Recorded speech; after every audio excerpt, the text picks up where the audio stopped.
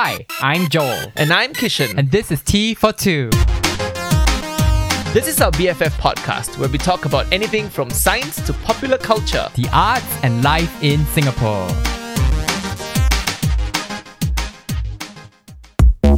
Hi everyone, it's me Joel, a playwright and performer. And it's me, Kishan, a science educator. And welcome back to Tea for Two. Two. It is our best friend podcast. Yay. Where we talk about whatever other fish soup. We want Oh, fish soup lah. I love fish soup. I have a question for you about fish soup. Yes, please. You like with milk or without milk? No milk. Me too. For various reasons, right? Why? Oh. Lactose intolerance. Yeah. But it's like 5 seconds in only I Yeah, bring you up. thought about that. I forgot about that. Yeah, No, yeah, but yeah. if they put milk in the fish soup, right, actually it means they've not created a rich enough stock. Because fish bones are so rich in They're gelatin. trying to get away with it, is it? Or they're just kind of like, I feel like artificially thickening the stock. I see. Yeah. I didn't know that. That's very interesting. I mean, that's You're my right. that's my theory. You're my right, though. It's theory. rich in gelatin. Yeah. Correct. I love it though. It's nice. Everybody loves fish soup, especially OLs. Yeah, right. It's what they eat. Like it's very healthy. Correct, you know. You know, I was just thinking about how, like, when you go to a shopping mall in Singapore, right? You know, the most number one danger in the shopping mall is you're on the escalator, right? And then like you're getting off, and then the bunch of OLs in front of you. Side note, OLs means office ladies. The OLs during lunchtime they will stand at the escalator. Oh, have a and meeting, block, right? and have a conference, and then block Correct, everybody, correct. and then they'll be like, 今天我吃什么呢？哎呀 I feel like I think Korean chicken a bit heavy Yeah, they make all these noises.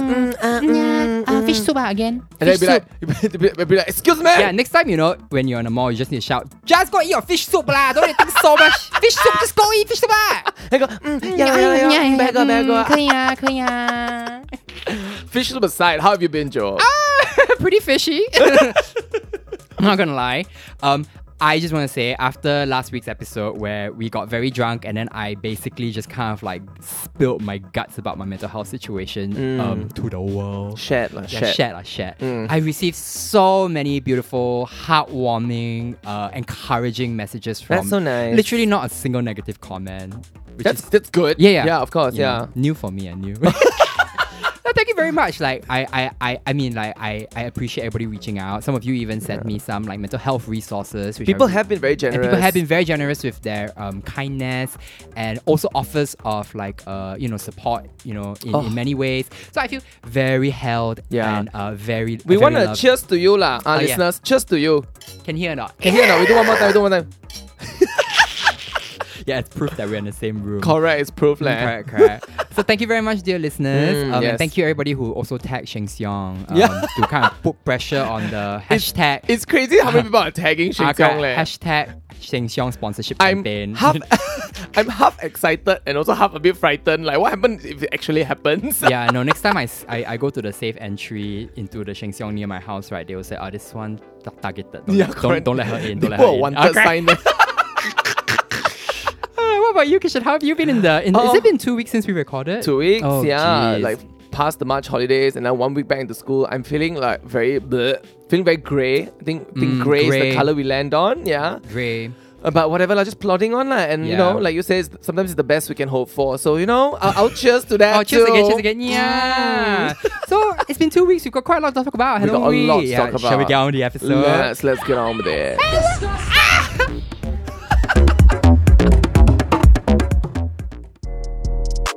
Alright, it's time for our very first segment of the day. Are you home, Shirley? It's the segment in which we discuss an aspect of life in Singapore that either fascinates or horrifies us, very often both. And what's up for the chopping block today? Today we're going to talk about housing. Dum, dum, dum. Are you housing leh? Yeah, this is our sound effect of the day. Because got doorbell. Because got doorbell. Why are we talking about housing? Because it's quite close to our hearts, right? Yeah, I know. I turn 35 soon. Oh, yeah, and I turn 35 next year. Yes. So housing's been on the mind, hasn't it?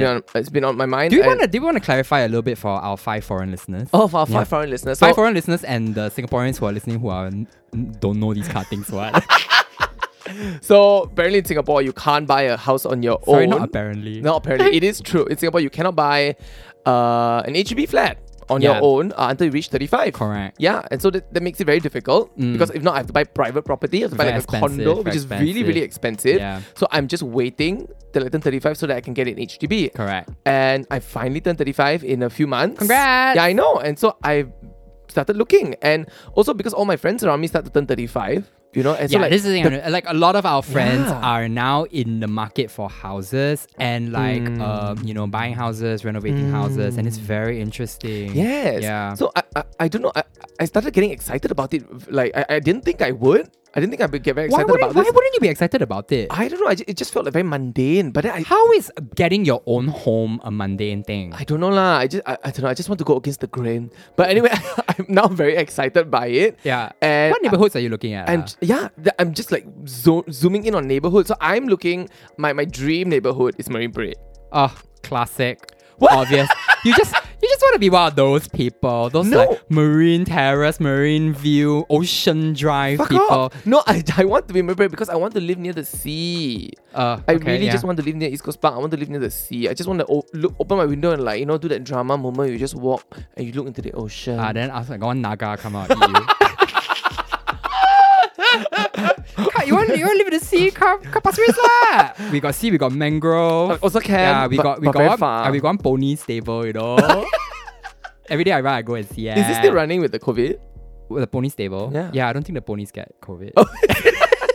Okay, but other than Marine Parade, I also have like the whole Kallang or Junit area. Right. Because near Longkang's lah, Right. which also gives the You just want some kind of like aquatic element. want an aquatic element. It's for the feng shui, right? Yeah, so I really want these neighborhoods, and I've actually been looking, and I have an agent at hand already. Oh, okay. Right? Let's do it. Things are getting very serious. Things are getting very serious. Oh, Yeah, so I'm quite excited about it. I actually don't really feel that there is a very distinctive difference between neighborhoods in Singapore. I disagree. Right. I think neighborhoods have a character. Sure. Like if you think Tiong Bahru, what do you think about?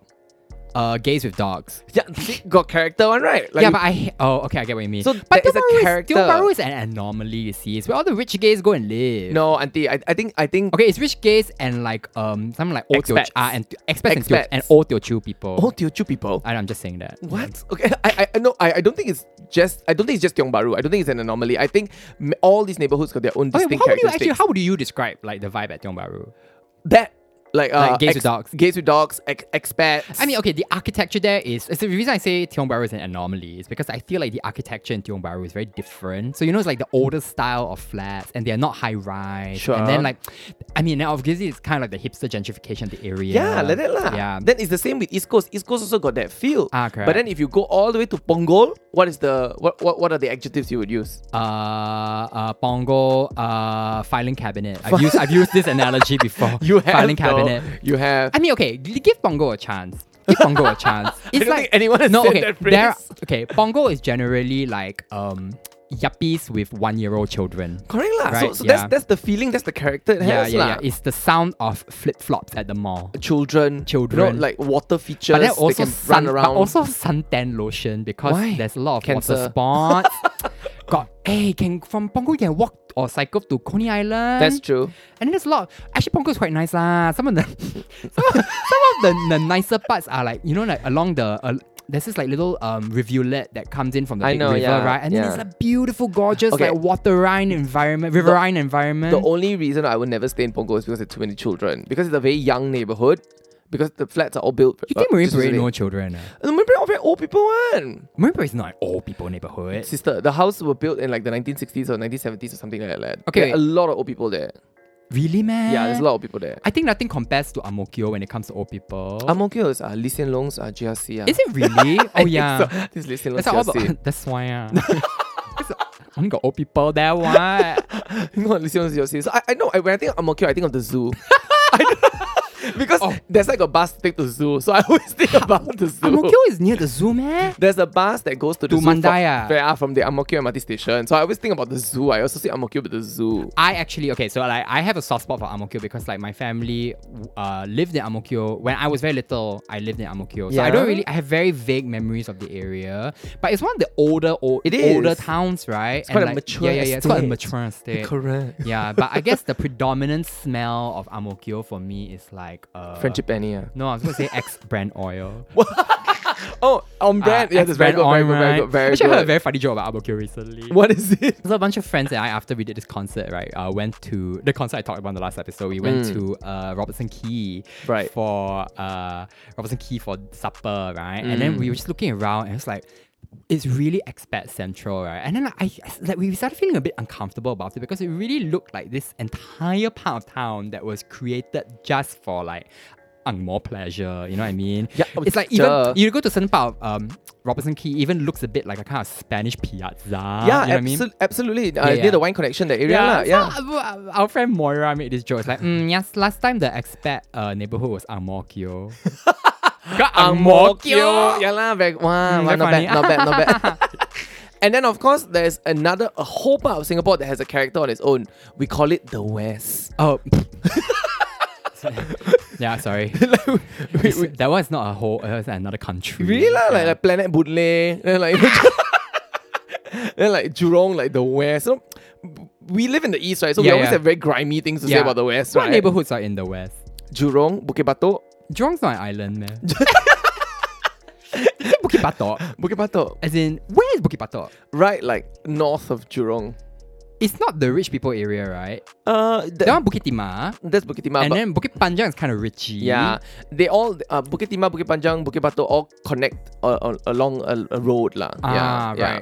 What is have you been to Bukit Batok? Bukit Batok. Yeah, I have a cousin who lives there, so I go there all the time actually. I have a cousin who lives there. What's like it a close cousin. What's it like? Actually, very nondescript. Is it? Is the air different? No. But very like, actually, this East-West divide, right? Actually there's some merit got feeling there. one. There's really a feeling, right? Got feeling one. Okay, what would you say is the threshold from which you cross from the east to the west? Oh, I know this. For me, it's like when the MRT come out from the tunnel. So Red Hill. Red Hill. So like when you come out Red Hill, go like, something has changed. Suddenly the train station pink color. Yeah, the PSI like 100 plus like that. It really does feel a little hazier in the west, doesn't it? I also say. Yeah. Like my closest brush with the west was NUS when I went there for. That's quite west lah. But we mustn't talk about NUS lah. Yeah, just, cannot. Not kosher. Not the time. Not the time. Oh, and then of course Tampines. Ooh. I think Tampines is like it's like the Orchard of the East. Correct. It's the it's the Orchard of the East. I'm choking on my disbelief. It's like a super new town, isn't it? As in super, like it's a super town. Yeah, it's a super town, yeah. Because it's everything. Yeah, no, not just that. Like every neighborhood, right? The MRT station only got one mall. Tampines got 3. Yeah, fucking 3 malls. 3 malls, to this day, I do not understand why Tampines. Not only do they have 3 malls, now they have this massive like hub, right? Our Tampines hub. Oh yeah, with a massive library, cinema. I was like, what is going on with Tampines? It's nuts. What I don't know. did Tampines do to deserve all this attention? That's a very good question. That's a very good question. What is the vibe of Tampines for you? Actually, the vibe of Tampines is spotty. You know that is so accurate. See, I tell you, all these neighborhoods got characteristics one. Okay, then Pasir Ris is what? Noir. No, really noir. Yeah. It's very like noir. It's chalet. Yeah, correct. Because it's like because it reminds me of Changi Village, so it has the whole noirness. Chalet, mangroves, and Pontianak. So I've been wanting to move out for the longest time, right? So I've been priming my mother, especially for the fact that I'm going to move out, because she is in denial. Of what? She's in denial that I want to move out lah. So she's like, no, you're just gonna stay here. No, you're just gonna stay here. You can buy a house, but you just stay at home with us. Then I'm like, why? I want to move out because I want my own independence, because I want to live in my own place. Because I think living in your parents' house, and we've talked about this before, infantilizes you incredibly. Right. Is because so many things you don't have control over. Right. And sometimes because other people are taking care of it, you don't want control over because it's an inconvenience. So moving out forces you to handle all these things. Yeah. And so staying with my parents is very infantilizing. No, there's another level here, right? Yeah. Which is actually, this is something I'm noticing lately. Is that staying at home with your parents, right, puts an added responsibility on you to solve a lot of problems for them. Oh my God. Which, it's like, I'm fully on board with the looking after my parents thing, but like I don't want to have to deal with every single problem that they can actually go and solve on their own. You know why? Because they are adults. They're adults. You know? Yeah, but as they get older, I understand that things become a little bit more difficult. But I feel you 100%. No, but it's an added layer of like responsibility. Yeah, and also that you are constantly at someone's beck and call. Yeah. And they don't realize that that's what it is. Yeah, but that's how it feels. Yeah, right. Yeah. So it's very taxing. and I do want to live on my own because I just want to. I'm 35, I want to live on my own. And my mother couldn't get it into her head. So I've been seeding this for about 1 year already. I really have. I've been seeding this for 1 year. As I got closer to 35, incepting I was like, oh my God, I need to incepting the filial impiety. Correct. Need to incept, like, mother, I need to go out. I need to live on my own. It doesn't mean that. So she's like, beating her chest, breaking her bangles, kind of drama, you know. Not that she's actually breaking her bangles, like, just very drama lah. She's like, oh, why you don't want to stay here anymore? You can get the house, but you can just live here. Why you don't want to stay with us anymore? Is it you don't love us? Oh, wow. It's a very fast, I tell you, it's exponential. Right, it's like from 0 to 2000. Yeah, right? It's exponential. Like, what? Where am I now? How did you deal with that? So, it is a lot of... So, it happened recently. I forced her to talk to me about it because usually when I have this conversation, she's full on denial. Right. She'll just walk away. She'll just float out of the window. It's like, I'm not dealing with this now. Bye. Yeah, correct. Like Chang'e. Okay. Correct. I'm going to the market. You want anything? Yeah, correct. I basically, when she was eating dinner, I just sat down at the dining table. I was like, we need to have this conversation. So you sat down at the dinner table and went, hello! We need to talk. Exactly, we need to talk. And she's like, about what? She already knew what it was about. Oh. Then, so because I cornered her while she was eating. Yeah, dear listeners, this is a great strategy. Yeah. Corner your parents when they're eating. When they're eating, yeah. Actually, it's true. They're quite captive in that moment. They really are. So because of that, she listened lah, but it was still quite difficult. It was half an hour at least of like untangling all the nonsense, all the illogical flow of thought, So I just had to untangle it, and then thankfully though, at the end of this half an hour of like, but there are bits I tell you, Joe, I wanted to scream. It really had to control. But at the end of this half an hour, she's like, okay, I'm happy you want to move out. Aww. Yeah, but I mean, we still have stuff to work through, but the fact that she can vocalize this is a good sign. Yeah. Yeah. Like, I think we just need to keep training our parents. No, you've said this before, Yeah. and this was a very helpful statement. You need to keep training and retraining your parents. And I don't say it in a patronizing or condescending way. Of course not. It's really like I think we said in a very early episode that actually there's no guidebook on how to be a parent to an adult. And so actually the only people who can teach them how to do it is us. Correct. Right? And it's like, it's things like this lah, cornering them while they're eating. And then like spending 30 minutes of intense emotional labor trying to unpick all of their uncertainties and insecurities. After that, I went to sleep. I literally just fell asleep. Drained. Yeah. Actually, what was her primary? So at the tail end of this conversation, she shared with me that the main reason why she was upset at me leaving the house was that she's very scared that something would happen to me if I was living alone, right? So something would happen to me, and then if anything happened to me, no one would be there to take care of me. Correct. No one would be there to help me out, which I thought was really interesting because that is my fear for them. Right. As I leave the house, my parents are in their mid-60s. If something happens higher chance something will happen to them than me lah. I mean, let's face it. It's really this kind of like anything can happen. Correct. Yeah, like so it's choke on pepper lah. I mean, for me, I have the comfort of the knowledge that my brother is still living there. So that's fine. My younger brother is still there. So that's okay. But it was really interesting to hear her say this. Then I kind of understood where she was coming from a bit. And that put me, that let me stand down a bit from this like shouty ledge that I wanted to really get on. Right. Yeah, it's always about meeting people at the point of need, right? Yeah. Yeah. Correct. So I'm glad you had that chat. I know. That now you have reached this point where you can kickstart your housing journey, your Correct. Marine Parade life with some earnest. Try lah. Congrats. Thanks. Hello. Okay, so on the note of housing, we actually received an article from one of our listeners who was like, you guys should talk about this, right? And let me just read the headline to you to explain why this is relevant. Is a Mothership article, and it goes, residents at Pasir Ris Block 101, just down the street from me, complain of couples engaging in sexy time at staircases. One expressed her concern that her kids would follow suit. Goes the stand first. This is by Kayla Wong. You know who will be proud? Josephine Teo. Oh, that's a deep cut. Remember Josephine Teo? I don't know what the context of her saying this was, but she said, actually in Singapore, you just need a very small space to have sex. I was like, yeah, correct. Josephine Teo, staircase. Staircase, very small space. Yeah, very small space. Like, okay, so this, I mean, before going into the article, I can intuitively feel this goes to the heart of what we are talking about, right? The idea that actually there is no space to be an adult in Singapore. Yeah. It's like, it's actually, can you imagine, it's easier to have sex in a staircase than it is to bring a sexual partner back to your parents' flat. Can you imagine? I mean, yeah, it's probably easier to have sex in a staircase. I've never had sex in a staircase and I probably could never. Yeah, but I can see from the look of your face that maybe you have. But let's not go there. Let's get into the article. Hello! Let's go. Residents living in Block 101 on Pasir Ris Street 12 have had enough of couples using public staircases as their personal love motel. What is the frequency at which this happens? They've had enough! Enough! It's like every night got one new couple. Actually, someone's running a syndicate. That's clear. Someone's running a staircase sex syndicate going like, actually here we got a pillow for you, we got a scented candle, we got free condoms and lube if you want. That's fantastic. This is really, it reminds me of an F word that we used to use, fakant. Fakant. I feel like some very entrepreneurial bang has like come up with like a business model. Pasir Ris Staircase Love Motel.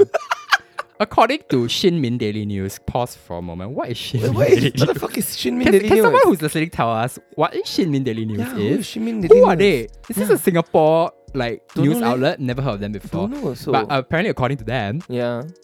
a delivery worker posted online that he saw used toilet paper and condoms littered at a staircase landing when he went to the HDB block to make a delivery. What a shocking revelation. Poor thing. No, I'm confused that like this poor delivery guy is being hauled in as like a witness. So, like, all he wants to do is drop off his Grab, like whatever, correct, right? Just drop off your McDonald's only, and then now he's being hauled into. But also, like, if you're going to have sex at a toilet paper at a staircase, can you please throw your tissue paper away? It's gross. It's very It's just unhygienic. gross. Residents at Block 101 further told SMDN, Shin Min Daily News, that they frequently see students behaving intimately at the staircase areas. That means wear uniform lah. Oh. Actually, what's wrong with that? You see, I have a problem with that. Why is this worth noting that students are behaving intimately? It's because of the type of it's the country that we live in. Yeah, correct. And we were kids in Singapore, right? And then like we were always told like, oh, don't misbehave in your uniform. Yeah, don't misbehave in your uniform. The uniform is a policing method lah. No, it is, but it's also this puritanical like approach to sex and intimacy and relationships that like when we were younger, they would always say like don't get into BGR when you are like in school because you should be focusing on your studies, all this. And then like it's kids will get into trouble for like making out in school uniform and if they got caught. Like I know so many people who got caught like in sexually compromising situations who got expelled. So this is why we the situation at NUS is what it is. We said it before on this podcast, we need to have better conversations around with sex. We really do. Okay.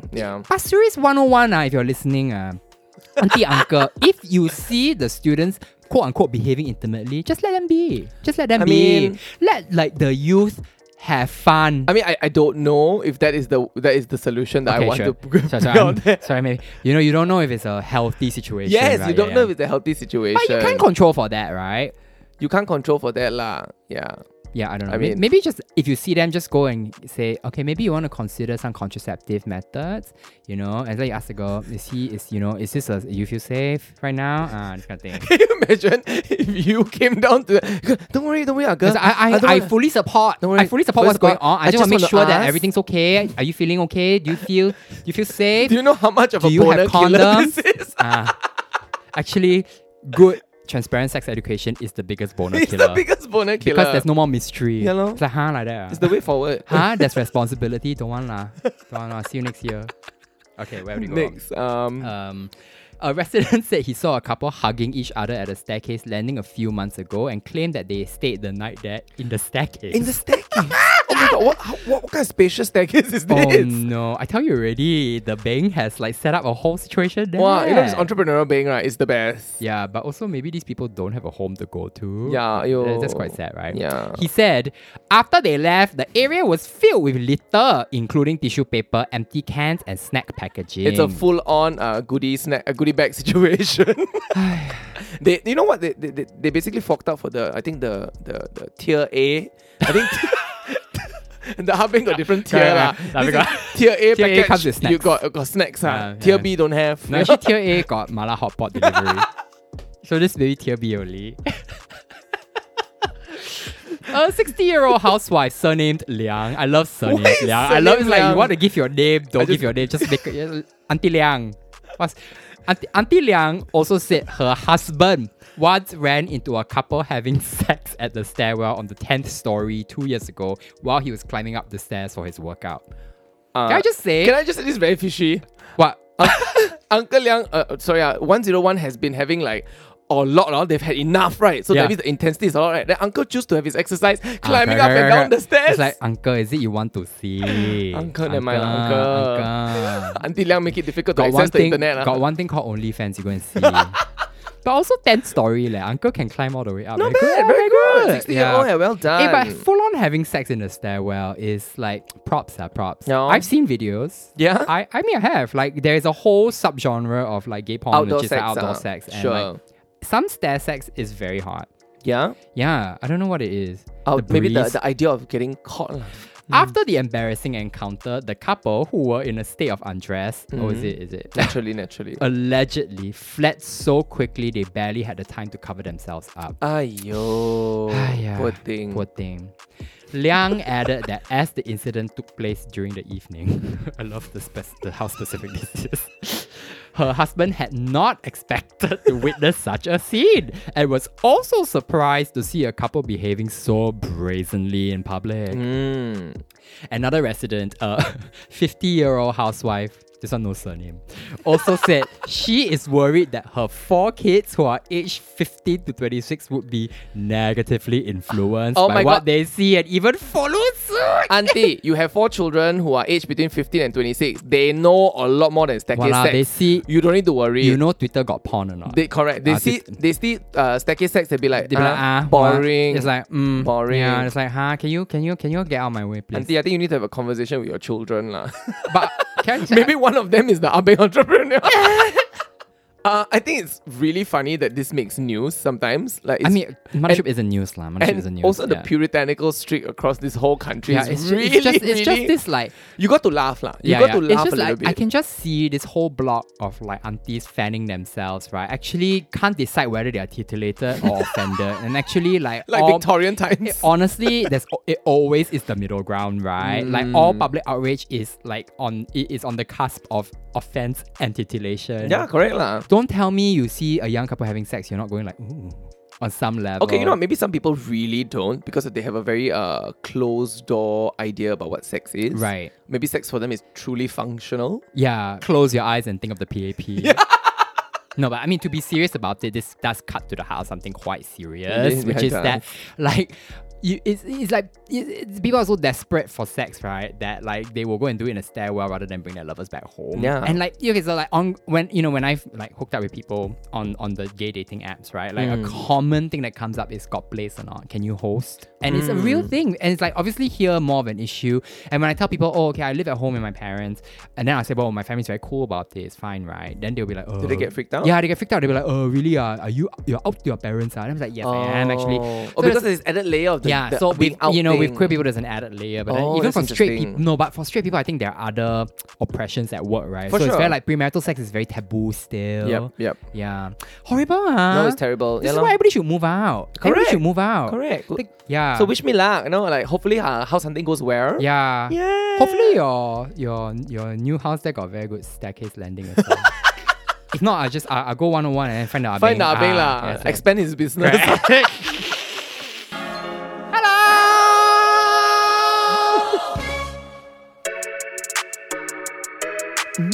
Now it's time for Lukewarm Takes, where 2 elder millennials that's us talk about something that's happening in the world today. So what are we going to talk about today, Joel?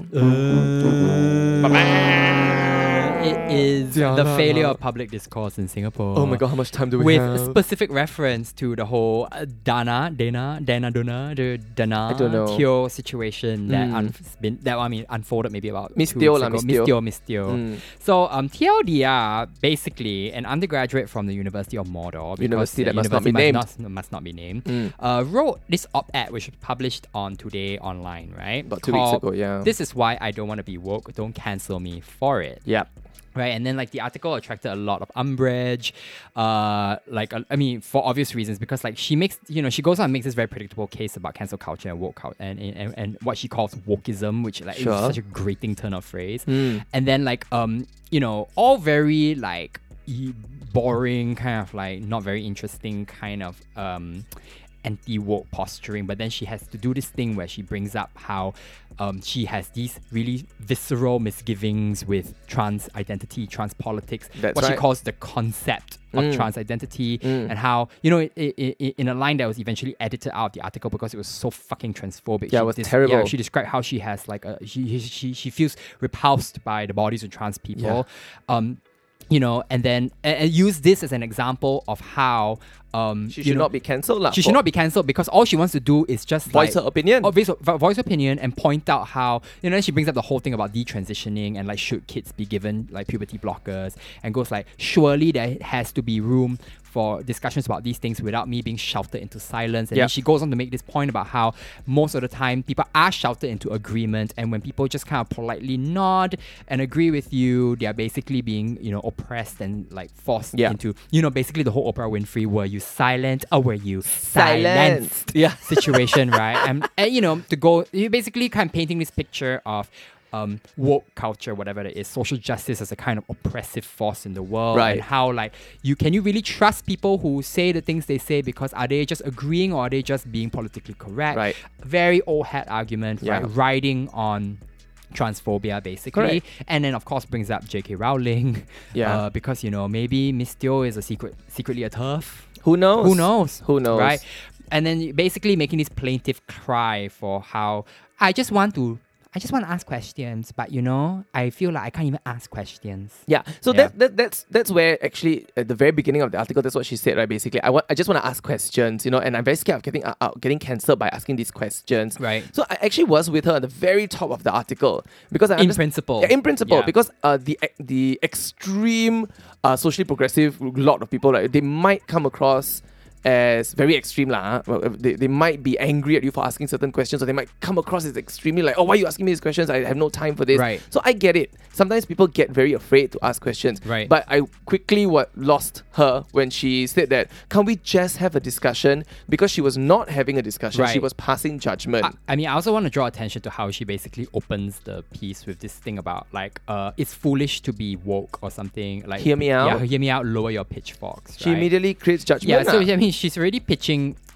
she's doing this thing where she's basically creating a bogeyman of like the foaming at the mouth woke person who's going to lead a mob against her, right? Exactly. And then I think the unfortunate thing that plays out with her story is that the article does then get a lot of umbrage because it is so blatantly transphobic, right?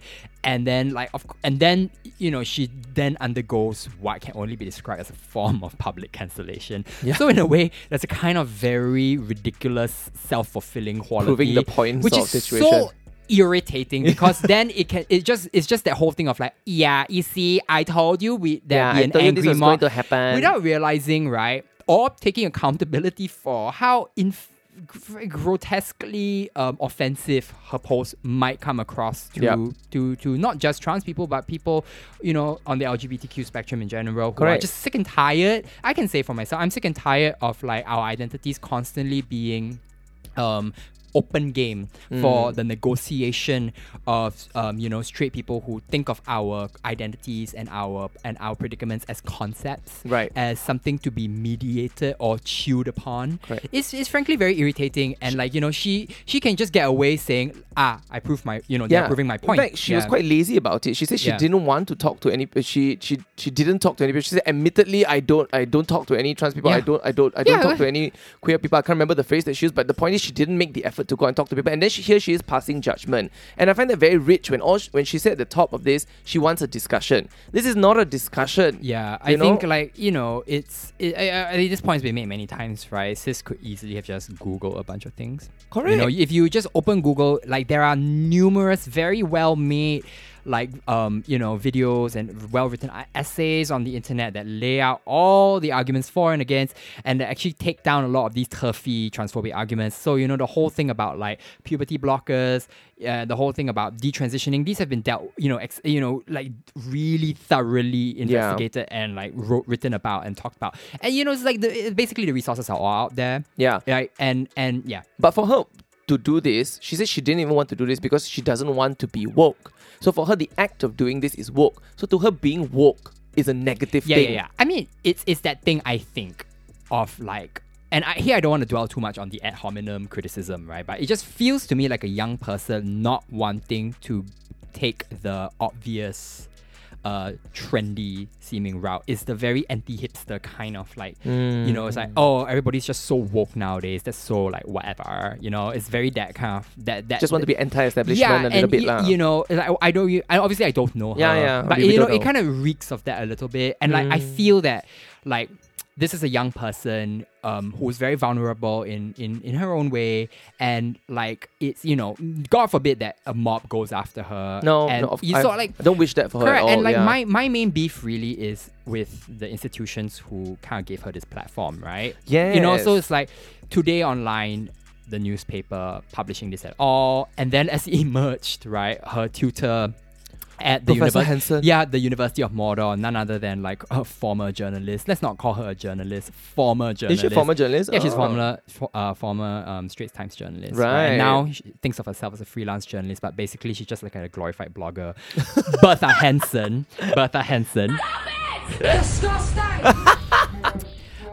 Turns out that she's her prof at the University of Mordor, and like I think has set some kind of assignment when she asked like kids to write about like internet culture or whatever, and sure, then like probably something thematic. And then she said, oh, this is the best one, and then she passed it on, as it were, completely unaltered. Yeah. To the national press. Yeah. Where then basically these horrible transphobic views, unedited, saw the light of day, got a platform. So what's interesting to me here is that Today Online eventually recognizes that the lines in the piece about the revulsion of trans bodies were in fact transphobic, and removed them later, which so there's kind of like people would say, oh, they were kind of like pressured by the woke mob, but no, there's, when you look at it and you sit with that language, with that writing, on an ethical and moral level that there's something deeply inappropriate about that language. It's all just very nefarious and unfortunate. Actually, unfortunately, my number one takeaway from this whole thing is how Bertha Hansen reveals herself as the mastermind behind the whole thing,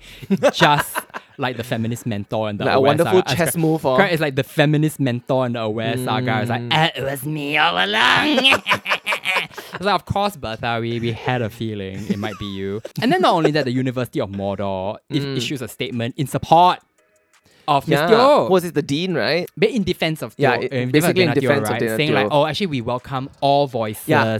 How can you say that you welcome all voices when a voice like that is hateful and divisive? No, right? but also to the point, right? Is Today ever going to publish like an op-ed by a trans person? Exactly. Or have there been any kind of like stridently and openly LGBTQ writers, publishing fiery op-eds on Today? Truly, no. I mean, let's have a discussion. Yeah. So this goes back to the idea, right? That actually, when you're talking about cancel culture and like conversations,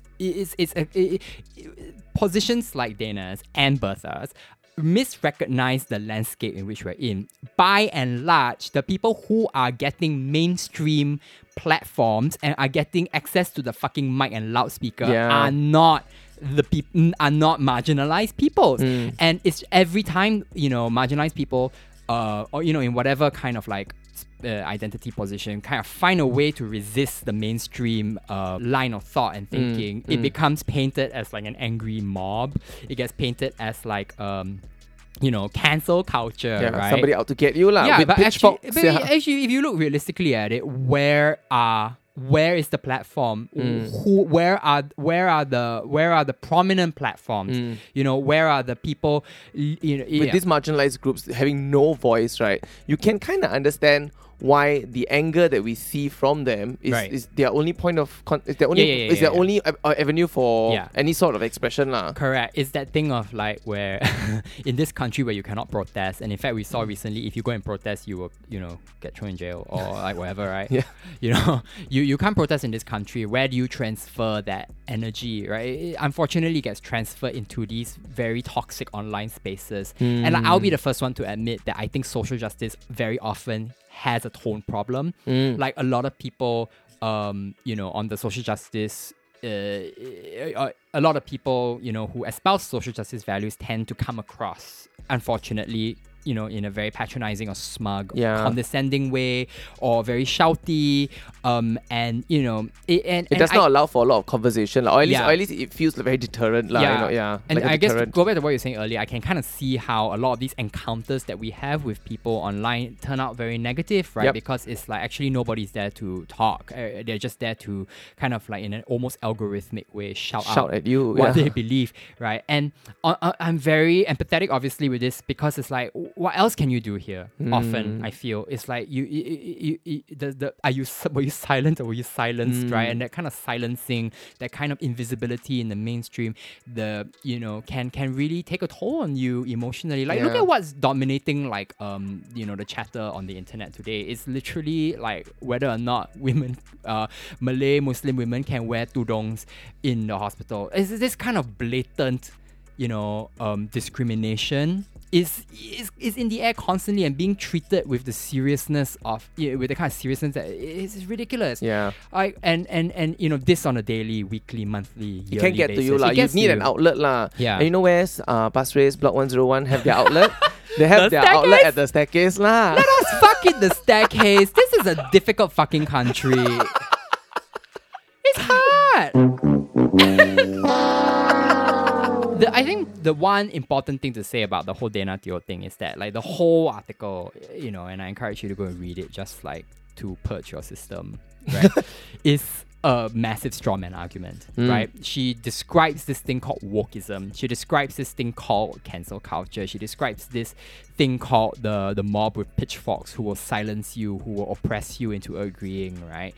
And I think maybe what she is doing is extrapolating a few encounters she has had or a way in which a conversation has been had before and extrapolating that into a general type or general principle or general theory of internet encounters. But actually, no, I really think that there's no such general theory of, the way discourse is happening. I feel there is no monolithic way in which social justice is had as a conversation. It's made up of many different types of people with many different experiences. It's so purely subjective. It's so individualized. There's, especially in Singapore, right? There really is no sense of a movement. There really is not with this. No, not with it's too disparate. It's too fractured by the conditions of like the laws in this country. Not as a national movement, but there are pockets of movement. Like if you look at Pink Dot, for example, that is some sort of movement. But I think also it's like for every angry, condescending, patronizing, snarky person you meet on the internet and you don't know necessarily how and why they have gotten to that state. They may have had the worst fucking week of microaggressions that week. They may have gotten like, they may be really at the end of their tether with the people they work with or the people they live with, right? And they just like online, they're just like, no, you know what? I am not going to humor you with your, with the things you say. I am not going to entertain any of this shit. I'm not going to let you say where I'm going to shout you down because they've just had the worst week. Had enough. You never know. And these things are, I think people forget the emotional dimension of what's going on here. Right. For every one of those people, you also have people who have like a kind of like monk-like patience with sitting, like our friend Sean Tobin, who is very good at going online and actually, or yourself, I've seen you kind of like try your best to be very positive and encouraging and patient with people, right? I mean, I've had experiences with this with regards to race lah, and I always at some point I didn't understand why anyone would shout another person down with this, because I think having this, maybe it's my teacher education lah, I don't know lah, but having this point of communication with someone who doesn't know is important, and then you educate them. But a few years ago, I got very tired by it, and I actually felt with the race thing, you mean? Yeah, with this race thing, and I got so tired, and I actually turned people away. I was like, I cannot talk about this anymore. I've done this too much. And that's when I understood. I was like, I reached a saturation point. I get it.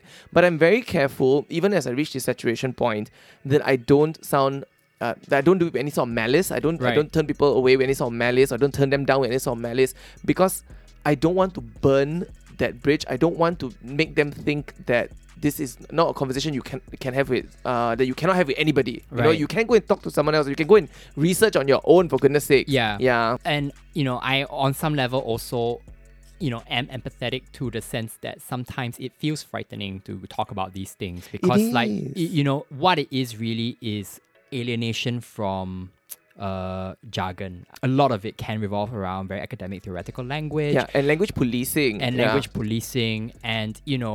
it can be very hard to enter that discursive space. It can feel very alienating. It can feel, as Dana is expressing, very difficult to even voice a question or opposition, right? So I can understand that for sure. But insofar as we talk a lot about meeting people at their point of need, right? I also believe that actually, no, I don't have to meet these people in the middle.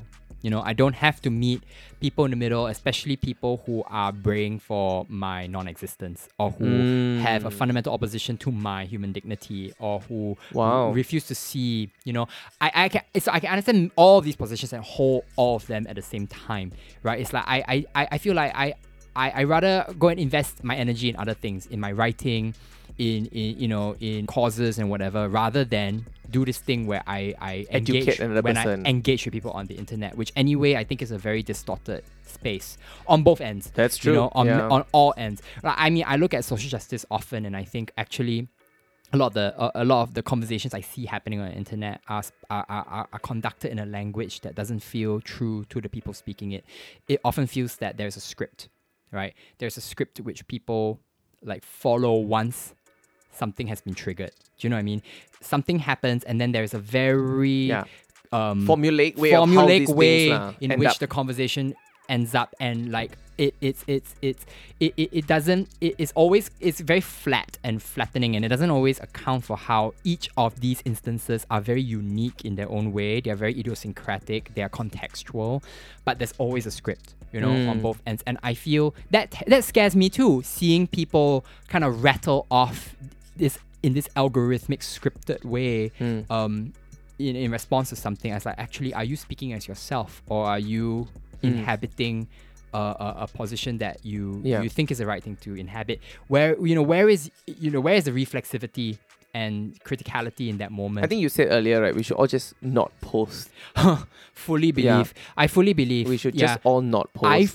I truly believe that there is something about the way discourse and conversation and any kind of expression on the internet happens that actually is very removed from who we are as people. I feel like we distort ourselves and phase ourselves through several layers of disguise and mimicry to get where we need to go. I feel it myself as a writer. I'm very sensitive to it. I think it's I feel my thoughts changing and my writing shifting and my expression changing depending on the platform I'm on.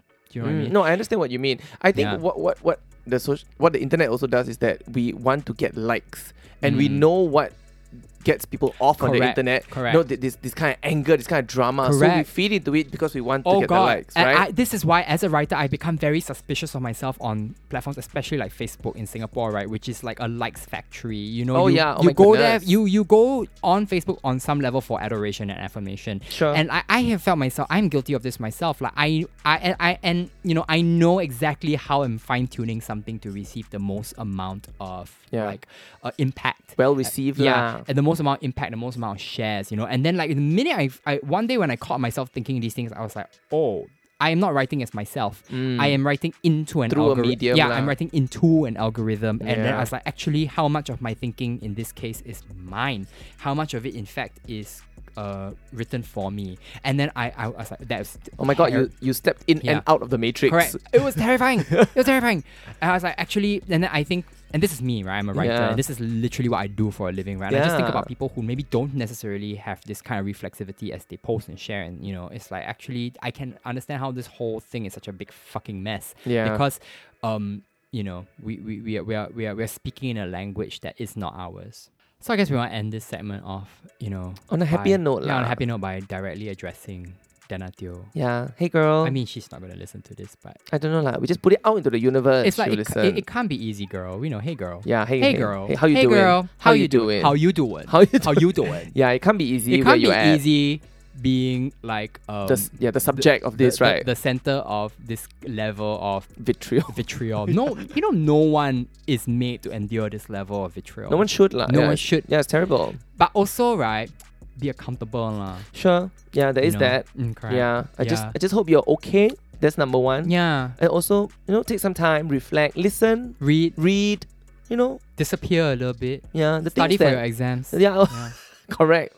Is it finals? I don't know. Year 4. I don't know. Better go study lah. Yeah, and maybe like go and actually reach out to some people and don't be afraid to ask questions. Ask. Maybe pick the right person. Like if you see their face very black, because it's probably because they've had a very bad week. Yeah. Like if you came up to me last week and asked me about gay rights, I would have kicked you. It's like, get out of my face. Yeah, correct. Get out of my faggot face. Yeah, and if someone gives you a bad response, it's okay. Try again another day. Yeah. Try and again then maybe another think, day. right, that actually it may have something to do with the way you are saying it. Yeah. If you keep getting it, maybe it's you. Maybe if you start every conversation with lower your pitchfork, it's a problem, because people will go, what pitchfork? What pitchfork? Are you calling me the devil? Are you calling me Satan? I don't have a pitchfork. I only have a pen. So, wishing you well. Wishing you well in everything that you do. Well done. Hope you graduate with second class honours.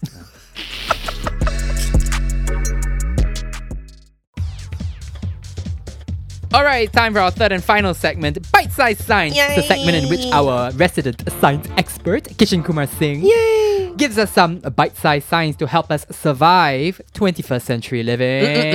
So what are we talking about today, Kishan? Today I don't want to talk about science. I'm very tired already. Today I'm going to talk about it's science. Literally in the title.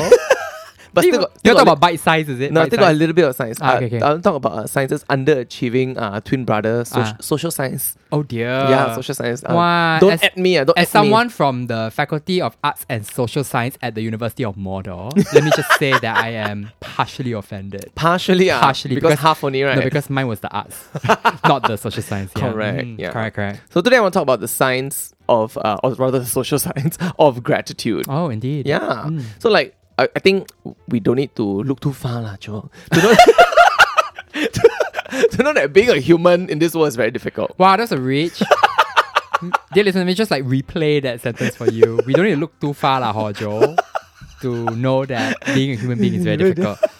This one my best friend. Yeah, correct. No, okay. The point I'm trying to get at is that we have this need to want to compare ourselves with another person all the time, whether it's the clothes that we wear, the body we inhabit, the things that we do, the things we don't have, the things we have, all sorts of things that we compare non-stop. Right. Okay, and I think this has gotten worse with social media, and it became even worse with the pandemic, because the pandemic made us go onto social media like crazy, and we started to yearn for things that we once had, and then people had access to certain things that we didn't have, so we started comparing like crazy. Like, do you know in phase 1, right, when because you were a teacher and you could actually be out in the world, and then you text our WhatsApp chat saying, oh, I'm going to Paragon supermarket today because it's near school, right? I was so jealous of you because were you really? I only had access to the next door NTUC and the Sheng Siong. Yeah. #Sheng Siong sponsorship campaign. Yeah. Well done. What a good in. Yeah, slid it in there. But I was I know what you mean. Yeah. So it's a real thing, and I so to sum up this negative feeling, right, in one word, I think we can call it dissatisfaction. Okay, it's this real dissatisfaction with life.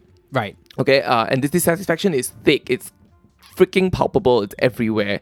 And so a way to combat this dissatisfaction actually is through gratitude. Yeah. So what exactly is gratitude? I mean, to put it simply, gratitude is just being thankful for certain things.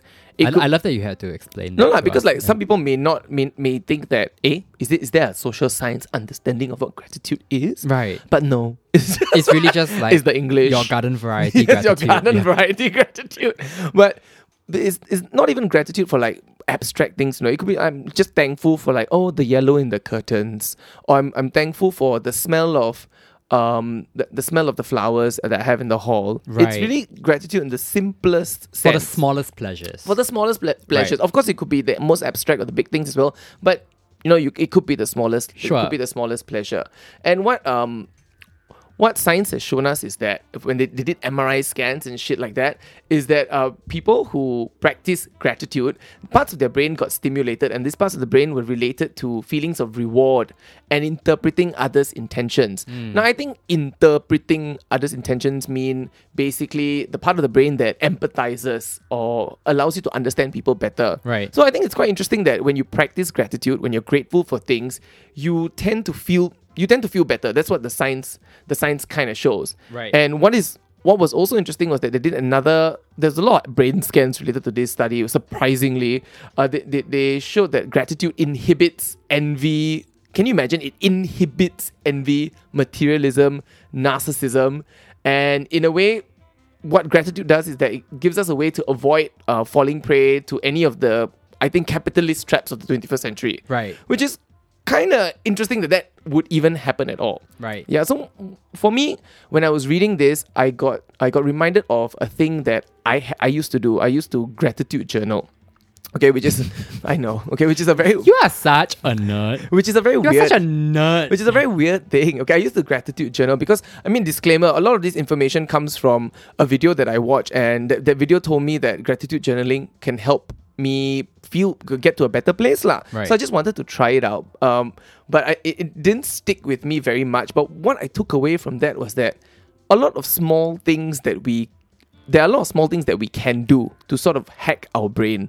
Like meditation is one of them. Just literally sitting down and breathing can hack your brain. Then like just sitting down for once or twice a week and just listing things that you are thankful for can hack your brain. Just going out, like some people say, oh, if you're tired, just look out into the sky. Just look up at the window. Or some people, I don't know if your parents used to say this, look at something green. Did they ever say that or not? I always wondered if there was a scientific principle behind that. I don't know if there really is one. I think because Singapore had a lot of trees, they basically just asking you to look far away. It was just to rest your eyes. I see. I think it was just to rest your eyes lah. Yeah, but these little small things allow you to hack your brain in a way that we never thought possible. Right. Because sometimes we get ourselves so far deep into a rut that doing these small things may seem so stupid, but we don't know how much of an effect that it actually has.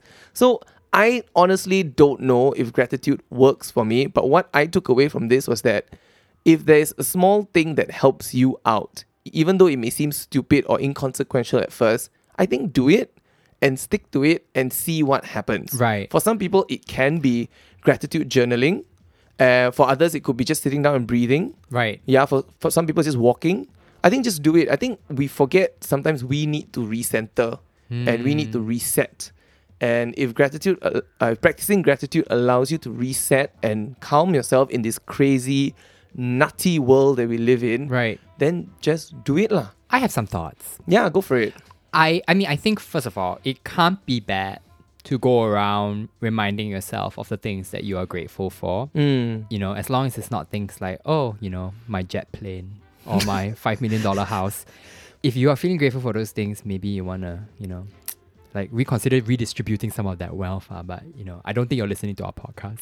Actually, is it? Like, what happens if a person is truly grateful for this excess of wealth? I'm just giving a kind of rich person crazy rich bogeyman lah, who really knows the psychology of being that rich. I think that's, really. Ugh. No, but what I meant was, there is probably nothing wrong with, cataloging or even reminding yourself of the things that you're grateful for. And this reminds me of this tweet format that's been making its rounds, right? Which is very funny, which is basically something like, we were only meant to be walking around naked eating berries.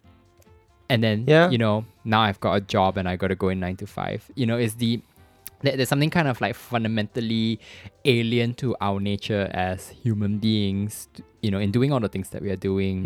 We created all this. Yeah, we right? created all this, like capitalism. Really, is the boogeyman here, right? And there's some truth to that, we are wound up into such terribly tight knots by structure, by capital, by competition, and all of these lead to kind of incredibly deep levels of anxiety that are probably quite, I guess, unnatural. Yeah.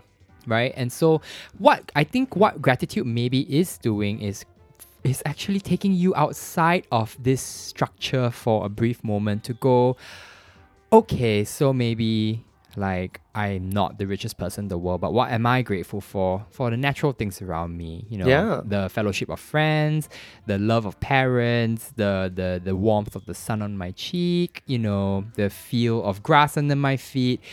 And this is why nature is so restorative, right? I think because there is something obviously elemental about it that I think calls not only to our natural form but also our spiritual form. Yeah. And here I sound like one of those like singing bowl like type spiritualist, right? But I really do believe this, that actually what I'm hearing with this whole gratitude thing is a taking oneself out of the matrix, so to speak. Yeah, absolutely.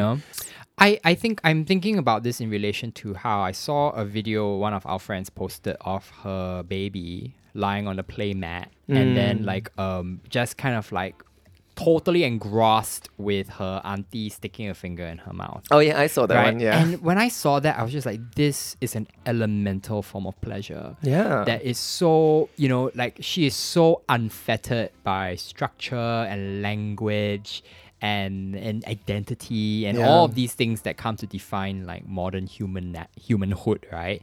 That, and perhaps there is something kind of fundamentally grateful about infancy, where your needs are met constantly and the smallest pleasures give you delight. Yeah. Right? And I guess life is about, moving further and further away from that state of innocence and ease, right? Yeah, and we need to remind ourselves that it's okay sometimes to be babies. To be babies, to go back to whatever feels good. Right. Yeah, and I think you're right. I think that's what gratitude and all these small things, whatever they may be for you, is lah. Like listening to all of this, I just wanted to read a poem. Oh. Yeah, this made me think of a poem that I read a while ago by Ross Gay, who is an American poet who writes extensively about and very beautifully and simply about small pleasures, about daily pleasures, and I think one of his collections was basically a catalog of things for which he was grateful. So like and it's just, listening to you just made me think of that. So this poem that he wrote is called Overheard. Overheard by Ross Gay. It's a beautiful day, the small man said from behind me, and I could tell he had a slight limp from the rasp of his boot against the sidewalk. And I was slow to look at him because I've learned to close my ears against the voices of passers-by, which is easier than closing them to my own mind. And although he said it, I did not hear it until he said it a second or third time, but he did. He said, "It's a beautiful day." And something in the way he pointed to the sun unfolding between two oaks overhanging a basketball court on 10th Street made me, too, catch hold of that light, opening my hands to the dream of the soon blooming. And never did he say, "Forget the crick in your neck," nor your bloody dreams. He did not say, "Forget the multiple shades of your mother's heartbreak," nor the father in your city kneeling over his bloody child, nor the 5 species of bird this second become memory. No, he said only, "It's a beautiful day." This tiny man limping past me, with upturned palms, shaking his head in disbelief. So, Kishan, what are you grateful for in life? At this moment, I'm very grateful for this podcast. Oh, me too. Yeah, it gives me an avenue to like be crazy and like creative, to let everything out. So it's nice. Correct. It's almost like therapy a little bit, It's nice. What about you, Joel? What am I grateful for? I am grateful for the love of friends, the kindness of strangers. For sure. And the fact that even though it can be very hard, this is like this writing shtick and this making weird shit is what I do for a living because not everybody is so lucky. True that. True that.